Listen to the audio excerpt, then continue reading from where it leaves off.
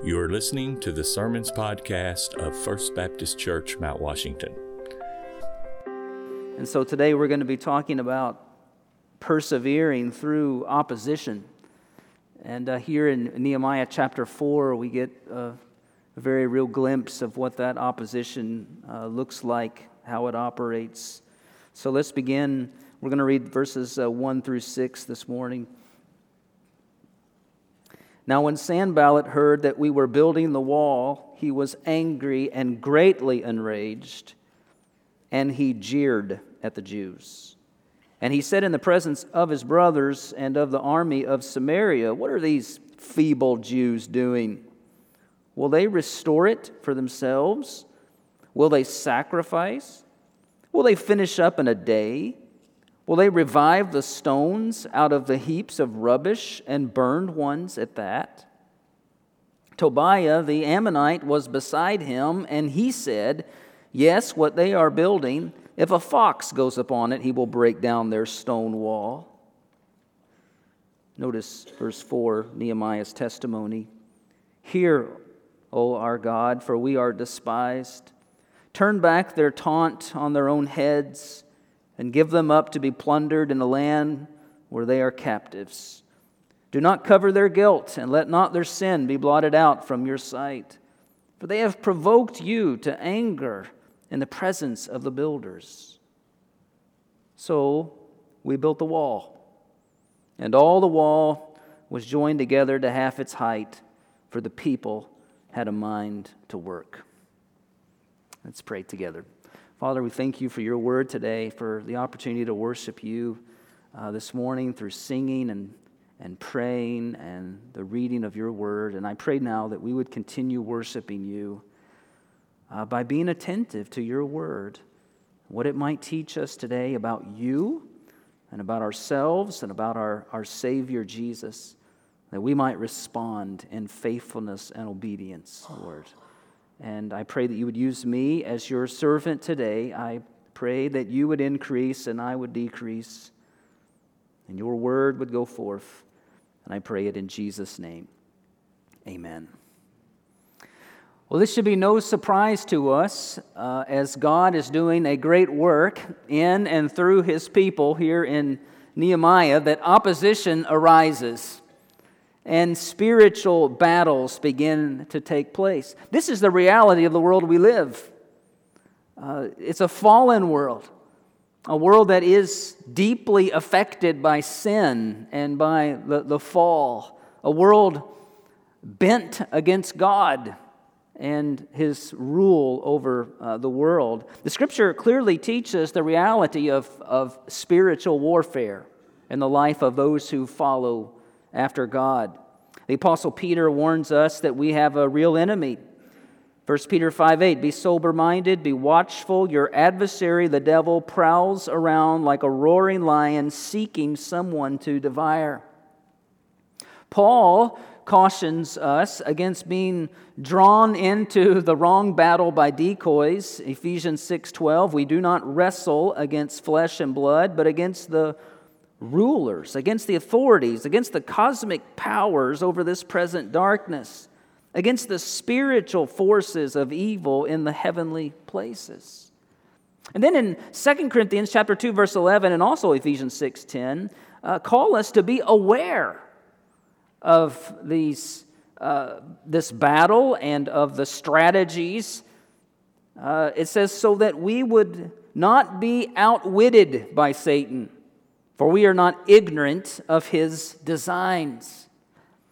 And so as we come to Nehemiah here, chapter 4 through 6, it's largely going to be about this opposition or this spiritual warfare that takes place. Listen to J.I. Packer, who writes this: "The real theme of Nehemiah chapter 4 through 6 is spiritual warfare, and Nehemiah's real opponent, lurking behind the human opponents, critics and grumblers who occupied his attention directly, it was Satan, whose name means adversary and who operates as the permanent enemy of God, God's people, and God's praise.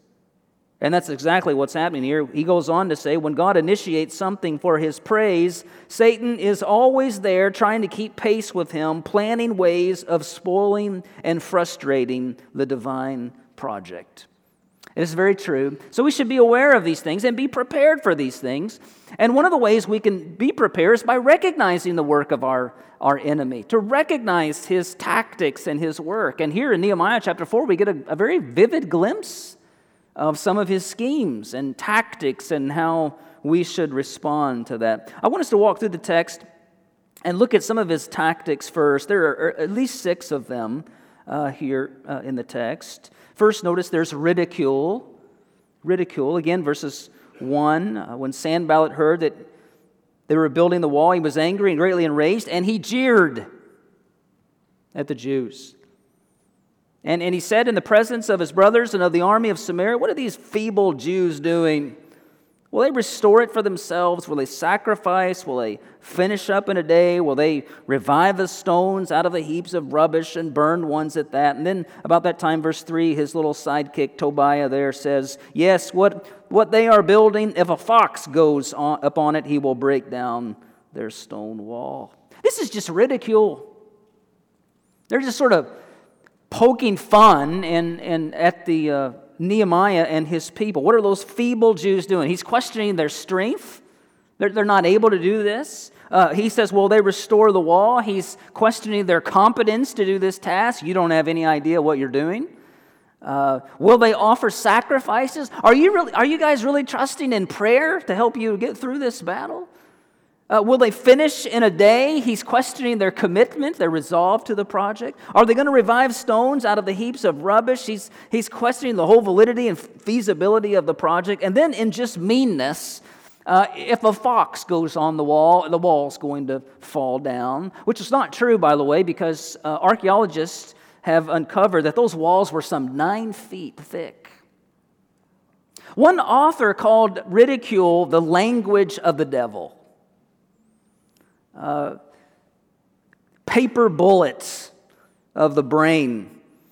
And though you think, well, they're just comments, they're just words, they shouldn't affect anybody, but how many people have stood bravely when they were shot at only to collapse quickly when they were laughed at? And so beware of this tactic. This isn't the first or last time this has been used. I remind you of several stories in the Bible. Goliath taunting David. Do you remember that story? 1 Samuel 17.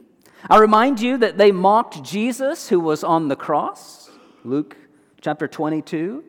I think about Paul, who was sharing the gospel with the governor Festus in Acts 26, who the governor said to him, Paul, you are out of your mind.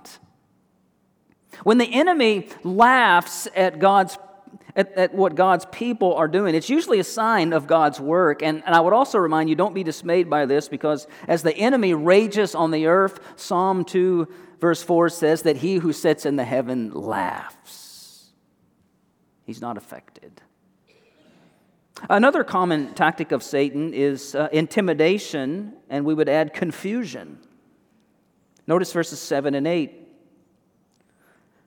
But when Sanballat and Tobiah and the Arabs and the Ammonites and the Ashdodites heard that the repairing of the walls of Jerusalem was going forward and the breaches were beginning to be closed, they were very angry.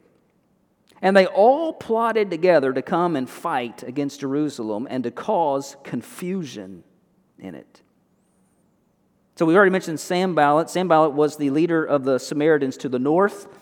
Tobiah was the leader of the Ammonites to the east, Geshem and Arabs to the south, and the Ashdodites to the west. And so in other words, all 4 of these nations, these people around Jerusalem, were joining together to plot and to threaten God's people and their work. They're like a group of thugs. They're trying to intimidate and cause confusion. And again, it's reminiscent of Psalm chapter 2, if you haven't read it, where it says the nations conspire against God. Intimidation is a tactic of Satan, and it's happening all over the world. And in the past few years, there's been a bit of a spiritual awakening, if you will, or at least the work of God going on in the country of Iran, where several people are becoming believers in Christ and following Christ. There's a growing Christian movement there. But I tell you that the government is using every means possible to intimidate Christians and to make people who are thinking about becoming Christians think very hard about that decision, because they are harassing them. There is a joblessness that is associated with their faith in Christ. There are financial difficulties. It's an old tactic, but it's one that often is effective by the enemy. Even in our own country, and I think you know this, that the culture is increasingly turning against Christianity here. More and more so, turning against Christ, turning against His Word, and using things as belittling and bullying Christians. So you think about religious schools and organizations who are being punished because of their beliefs about marriage or about biological sex. There's a clear message that is being sent. Either you get on board with what's going on in society around us and the views of society, or prepare to be marginalized and punished. So such threats happened in Nehemiah's day. There's intimidation going on. Though it was not successful, it almost certainly played a factor in fatigue and discouragement that set in among the people. Notice verse 10. In Judah it was said, "The strength of those who bear the burdens is failing. There is too much rubble. By ourselves we will not be able to rebuild the wall." How effective these can be. I think about the story of the Israelites who were about to enter the promised land for the first time. You remember that story? And they sent in the 12 spies to the land, and they came back with a negative report, at least 10 out of the 12. And Numbers 13, they said, "We are not able to go up against the people, for they are stronger than we." And later on, it was said in chapter 32, verse 9 of Numbers, that they discouraged the heart of the people of Israel. They discouraged them. And as a result of that, it led to disobedience and 40 more years of wandering in the wilderness. I think about my own life, how fatigue and discouragement are used so often very effectively against me. I know how my perspective is often skewed by fatigue or by discouragement. How it causes me to take my eyes off the Lord and His Word and put them on myself or put them on my circumstances. How quickly that discouragement can affect my perspective about life, about all kinds of things. And so we need to be aware of this. This is something that Satan will use against us to keep us from the Lord. Then finally notice the fear that crept up in their hearts. Verse 14. "And I looked and rose and said to the nobles and to the officials and to the rest of the people, 'Do not be afraid of them.'" And so you can imagine during this time, there's all these rumors going around about all these nations that are conspiring and all what's bad's going to happen and how these battles are going to come. And it was causing great fear among the people. I would remind you that fear and faith cannot live together very long in the heart, in the same heart. Jesus encouraged the disciples in Matthew 8:26. He says, "Why are you afraid, O you of little faith?" And yet it's fear that Satan often uses to keep us from obeying the Lord. Fear that keeps us from putting our eyes on the Lord, the greatness of the glory of God. It's fear that keeps us consumed with our circumstances and the obstacles and all the reasons why we can't and we shouldn't and we might not and this might happen and so forth. It may be that Satan's goal in all of these tactics is somewhat of fear, and even more so to leave us feeling weak, to leave us feeling isolated from one another, distant from our God.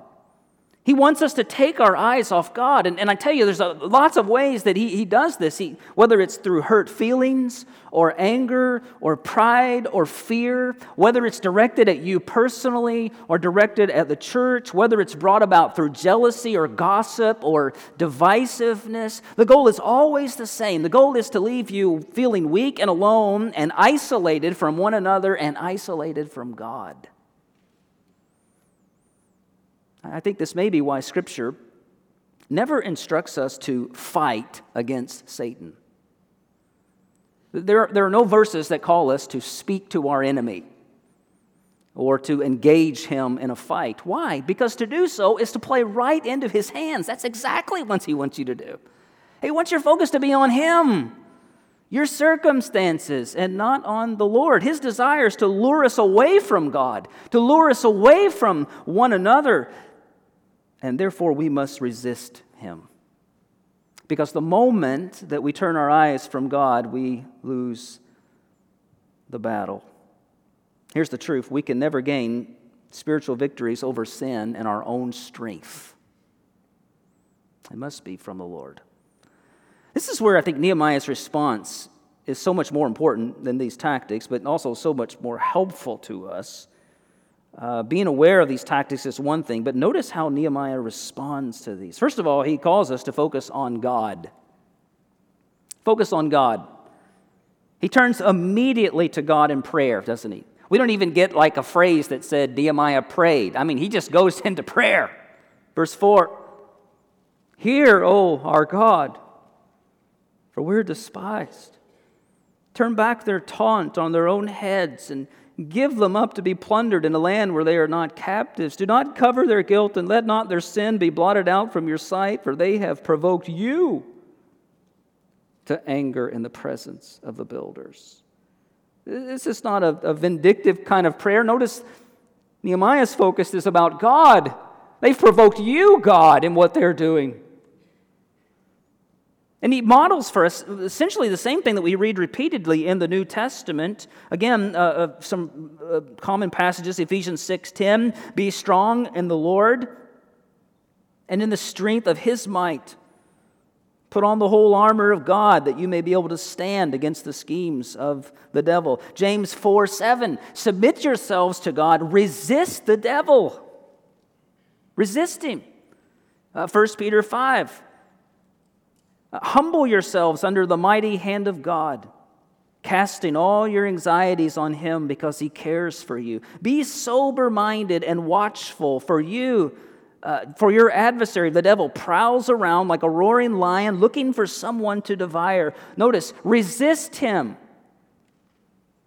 firm in your faith. So what do you do when you're encountering temptation? What do you do when you're feeling the heat of life and you're feeling the heat of opposition that's trying to keep you from following God and being obedient to God? What do? You turn your focus on God. You go to him. Notice as the attacks come again in verses 7 and 8, Nehemiah responds the same way. Verse 9, "And we prayed to our God and set a guard as a protection against them day and night." You see, by turning to God in prayer, we turn our attention to God and his work in our lives. We humble ourselves before him and draw on his strength. We actually position ourselves in a place of safety, for he is our keeper and our shade. Proverbs 18:10 teaches the name of the Lord is a strong tower. The righteous man runs into it and is safe. Or Psalm 18, "The Lord is my rock, my fortress, my deliverer. My God is my rock in whom I take refuge, my shield and the horn, the power of my salvation, my stronghold. I call upon the Lord who is worthy to be praised, and I am saved from my enemies." Amen. That's our God. A mighty fortress is our God. And so we focus on him and we run to him. In fact, this story here of Nehemiah, we've already mentioned, is a testimony about the sufficiency of God. It's about how God is sufficient for all of these things. This God, as Nehemiah points out, is unique. Verses 4 and verse 9, he is in a relationship with his people so that they can call on him in prayer.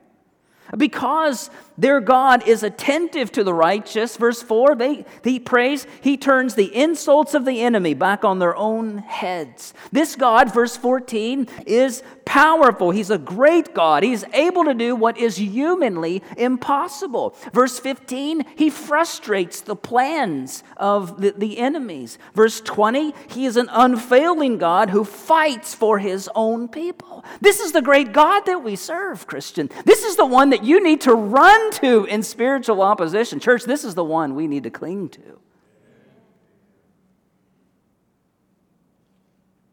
Keep your focus on him. That's the first thing. When the opposition comes, just remind yourself, my fight, the best way I can fight is to run to my Heavenly Father. The second thing Nehemiah did was to continue the work. After praying, verse 6 says, so we built the wall. I love that. We built the wall, and all the wall was joined together to half its height, for the people had a mind to work. So we find ourselves facing opposition, and we're engaged in some spiritual battle. It is important that we not become distracted and be kept from the work. And so Nehemiah remembered his mission and he stuck to his work. He's not drawn into a personal battle. He refuses the idea that this is somehow about him. He's not drawn into his own ego and his own pride, and he's not suddenly forgetting who is God and thinking that he himself is God and that this is about him or this is about his own strength. No, this is about God's mission, God's glory. He focuses on God, and he puts his hand to the work that God has given him. Now, this is hard to do, isn't it? It's a hard part to do. It's a real battle that takes place right in these moments. I love the story about a farmer who was a Quaker, and he was having trouble with his mule. He was trying to plow in his field, and the mule was being unusually stubborn, and he just wouldn't move. So the Quaker decided to talk to him, his mule, reasonably. He said to the mule, you know that I am a Quaker. You know that I can't cuss you or whip you or beat you. But what you don't know is that I can sell you to my neighbor down the road, and he's not a Quaker, and he can beat the living daylights out of you. I think to myself, yes, that's how I feel. But God has called us to be faithful, hasn't he? Obedient. And so when we face opposition, the temptation is to fix our attention on ourselves in pity, or to fix attention on ourselves and justify ourselves, or proving ourselves, defending ourselves. The other temptation, the other side of the ditch, is becoming obsessed with our enemies. Our enemy himself, and trying to engage him in some kind of a fight, using words and scorn and so forth. But instead, what needs to happen is our ears ringing with the Word of God. And our eyes fixed on Jesus, and our goal and mission is on His glory, and then our hands need to be about His work that He's given us. And it may be the most important lesson of this passage, that opposition must not stop the work of the Lord. Nehemiah and the people of God they didn't shut down the project because there were enemies. It says strapped on a sword, and they kept working.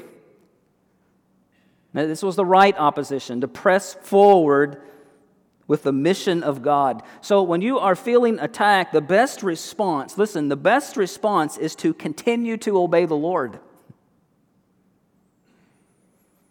Continue doing what God has called you to do. Don't forsake the habits that He's placed in your life, the work that He's called you to, the living faithfully as a Christian. Don't sit down. Keep working. Continue in that. This work and his focus on the Lord kind of prepares the way for this third response, which I think is just as important. And that is, for Nehemiah, it was to encourage others. And this is where, as a church family, we are all drawn into this in one another's lives. And why that the reason that you're here today is not because this is about your individual, private kind of walk with the Lord, but the fact that you are joining together with a church body is so critical and so important, and it's illustrated right here in our text. When the threat level went from yellow to orange, Nehemiah responds with boldness, verse 14. He says, I looked and arose and said to the nobles and to the officials and to the rest of the people, do not be afraid of them. Remember the Lord who is great and awesome, and fight for your brothers. Notice that. Fight for your brothers, your sons, your daughters, your wives, and your homes. Can I tell you that's exactly what we are called to do with one another? We're to fight for one another. One of the greatest challenges Nehemiah is facing here in rebuilding the wall was to develop a strategy so that they could stand together in case of attack. We get a glimpse of it, verse 19. He says, the work is great and widely spread, and we are separated on the wall, far from one another. Nehemiah recognized this was a dangerous place to be when the enemy attacks, because this is exactly what he wants to do. Satan wants to isolate and divide. It's one of his chief goals. How does Nehemiah respond? He appoints a man to stay at his side so that if there was an attack, he could sound an alarm. Verse 20, in the place where you hear the sound of the trumpet, rally to us there, and our God will fight for us. God never intended for us as Christians to face our enemy alone. We need one another, church. You need the people sitting around you. You need the people in your Sunday school class. You need these. There is support and strength and unity and encouragement. This is why so much emphasis is on this in the New Testament, how Jesus prayed for unity among us. John 17, why Paul prayed, commanded us to make every effort to preserve the unity of the Spirit and the bond of peace, he said. We need one another. I find it so odd when speaking to people often who have dropped out of church or something, and they will say something like, well, I've got this problem and I got that issue and this thing came up. And I'm thinking to myself, friend, church should have been the very last place you should have ever dropped out of. In fact, you should never drop out of church, because that's exactly what Satan wants you to do. He wants to isolate you. He wants to pull you away from the strength of the people of God, not hearing encouragement, not receiving instruction, not being a part of the fellowship where there is strength, not hearing about the greatness of God, not being reminded about these truths of how we're to focus on Him, that He is worthy of everything that we could ever go through. We are all more vulnerable when we try to live the Christian life in isolation.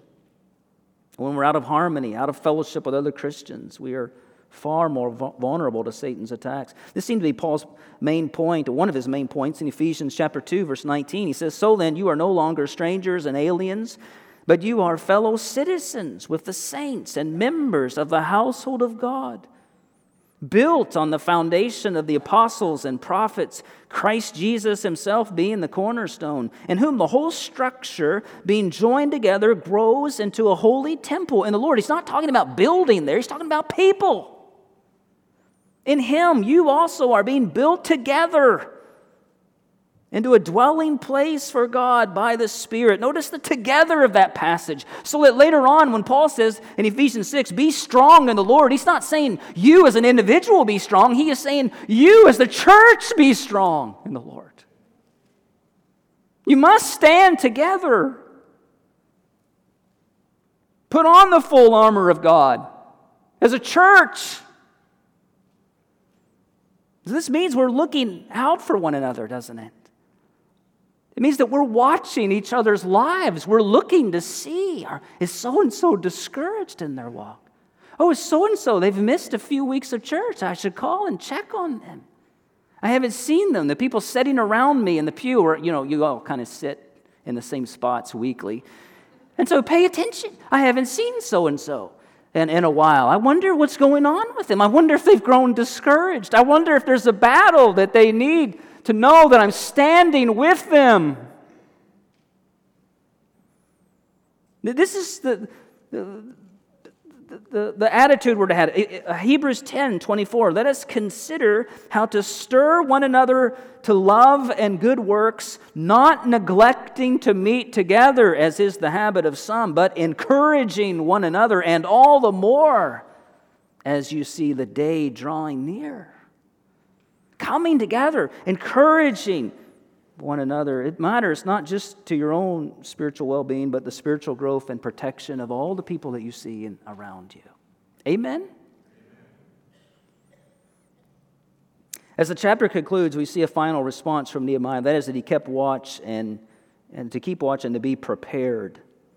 To be prepared. Verse 21. So we labored at the work, and half of them held the spears from the break of dawn until the stars came out. I also said to the people at that time, that every man and his servant pass the night within Jerusalem, that they may be a guard for us by night and may labor by day. And so neither I nor my brothers nor my servants nor the men of the guard who followed me, none of us took off our clothes and kept his weapon at his right hand. That's quite a testimony, isn't it? And quite a posture to take. But remember Paul's words again, Ephesians 6:12. We don't wrestle against flesh and blood, but against rulers, against the authorities, against the cosmic powers over this present darkness, against the spiritual forces of evil in the heavenly places. Church, we have a formidable enemy. We sang in that hymn that we opened up, on earth is not his equal. And therefore we take up the armor of God and we continue with our mission. We stand ready. We stand prepared. We know this is a reality. We are watching for this. 1 Peter 5:8, sober-minded and watchful, he says, for your adversary, the devil, prowls around like a roaring lion looking for someone to devour. This is how we train and prepare so that we're not distracted from the mission. We live with readiness. We live with watchfulness, both of our own souls and the souls of the people around us. And as we do so, God's work not only gets done, but as we've been saying all along, God works on us, doesn't he? He works on us. Here's what's amazing about all of this to me. The same obstacles and challenges that our enemy uses to tempt us are the same ones that our God will use to test and purify us. The difference is not in the circumstances. The difference is in our responses. It's so important for us to understand. And the responses of whether we give in to sin in the battle, whether we're serving the purposes of our enemy, or whether we resist sin by the power of God at work in us. And serve God's purposes. And God's purposes for us is to grow us in godliness and Christ-likeness. And he uses all kinds of things, even spiritual warfare, to bring about this in your life. This is why, again, it's never appropriate to claim that spiritual opposition, that spiritual warfare has kept us from living faithfully and obedient lives. It's never appropriate to claim that. Kept us from the mission that Christ has given us of making disciples and building his kingdom. No, because here's the truth. It's always our lack of obedience and faithfulness that keeps us from doing that. Spiritual warfare always comes down to this. Will we do what God says?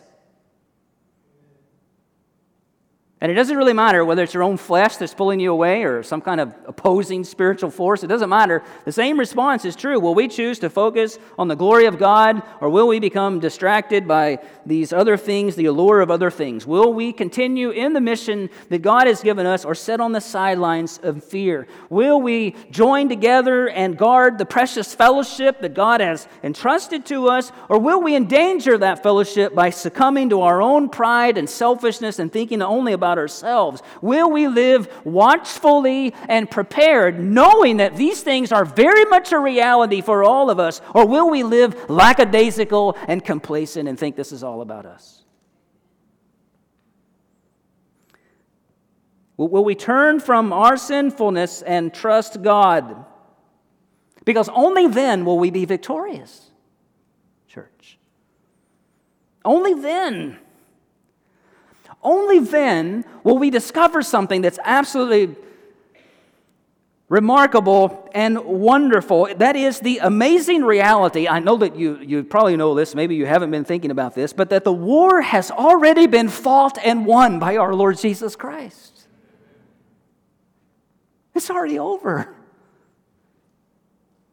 Colossians 2:13 says, "And you who were dead in your trespasses and the uncircumcision of your flesh, God made alive together with him," with Christ, "having forgiven us all our trespasses by canceling the record of debt, the debt of our sin that stood against us with its legal demands. This he set aside." How did he set it aside? He nailed it to the cross.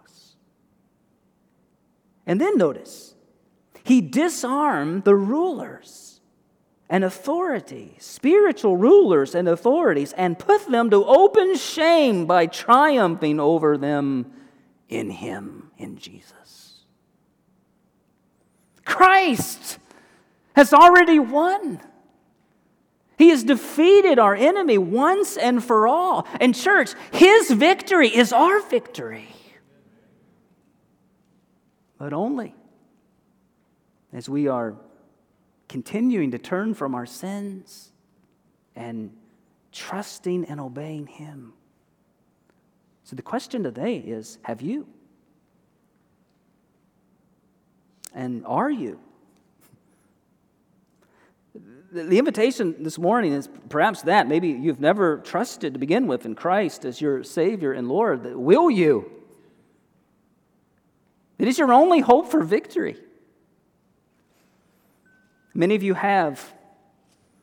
And in that decision, you've been called to make many other decisions demonstrating your faith in Christ. And so I would ask you today, are you being faithful in those things? Are you living a life of faithfulness and obedience right now? Or have you been sidetracked by all the other circumstances and spiritual warfare and problems and challenges and whatever else you have in your life right now? Are you being faithful to follow him? God help us to do so. Amen. Father, thank you for your word today, for this old story that still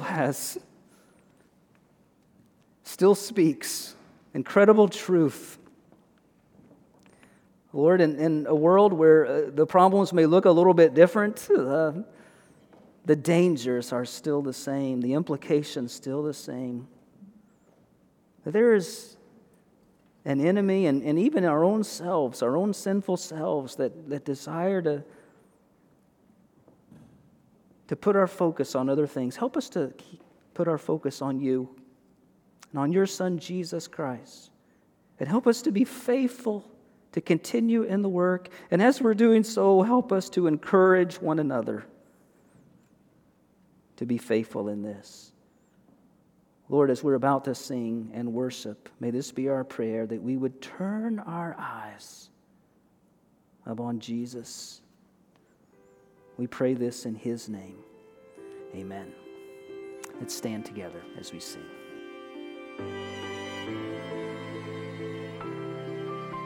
Thanks for listening to this podcast.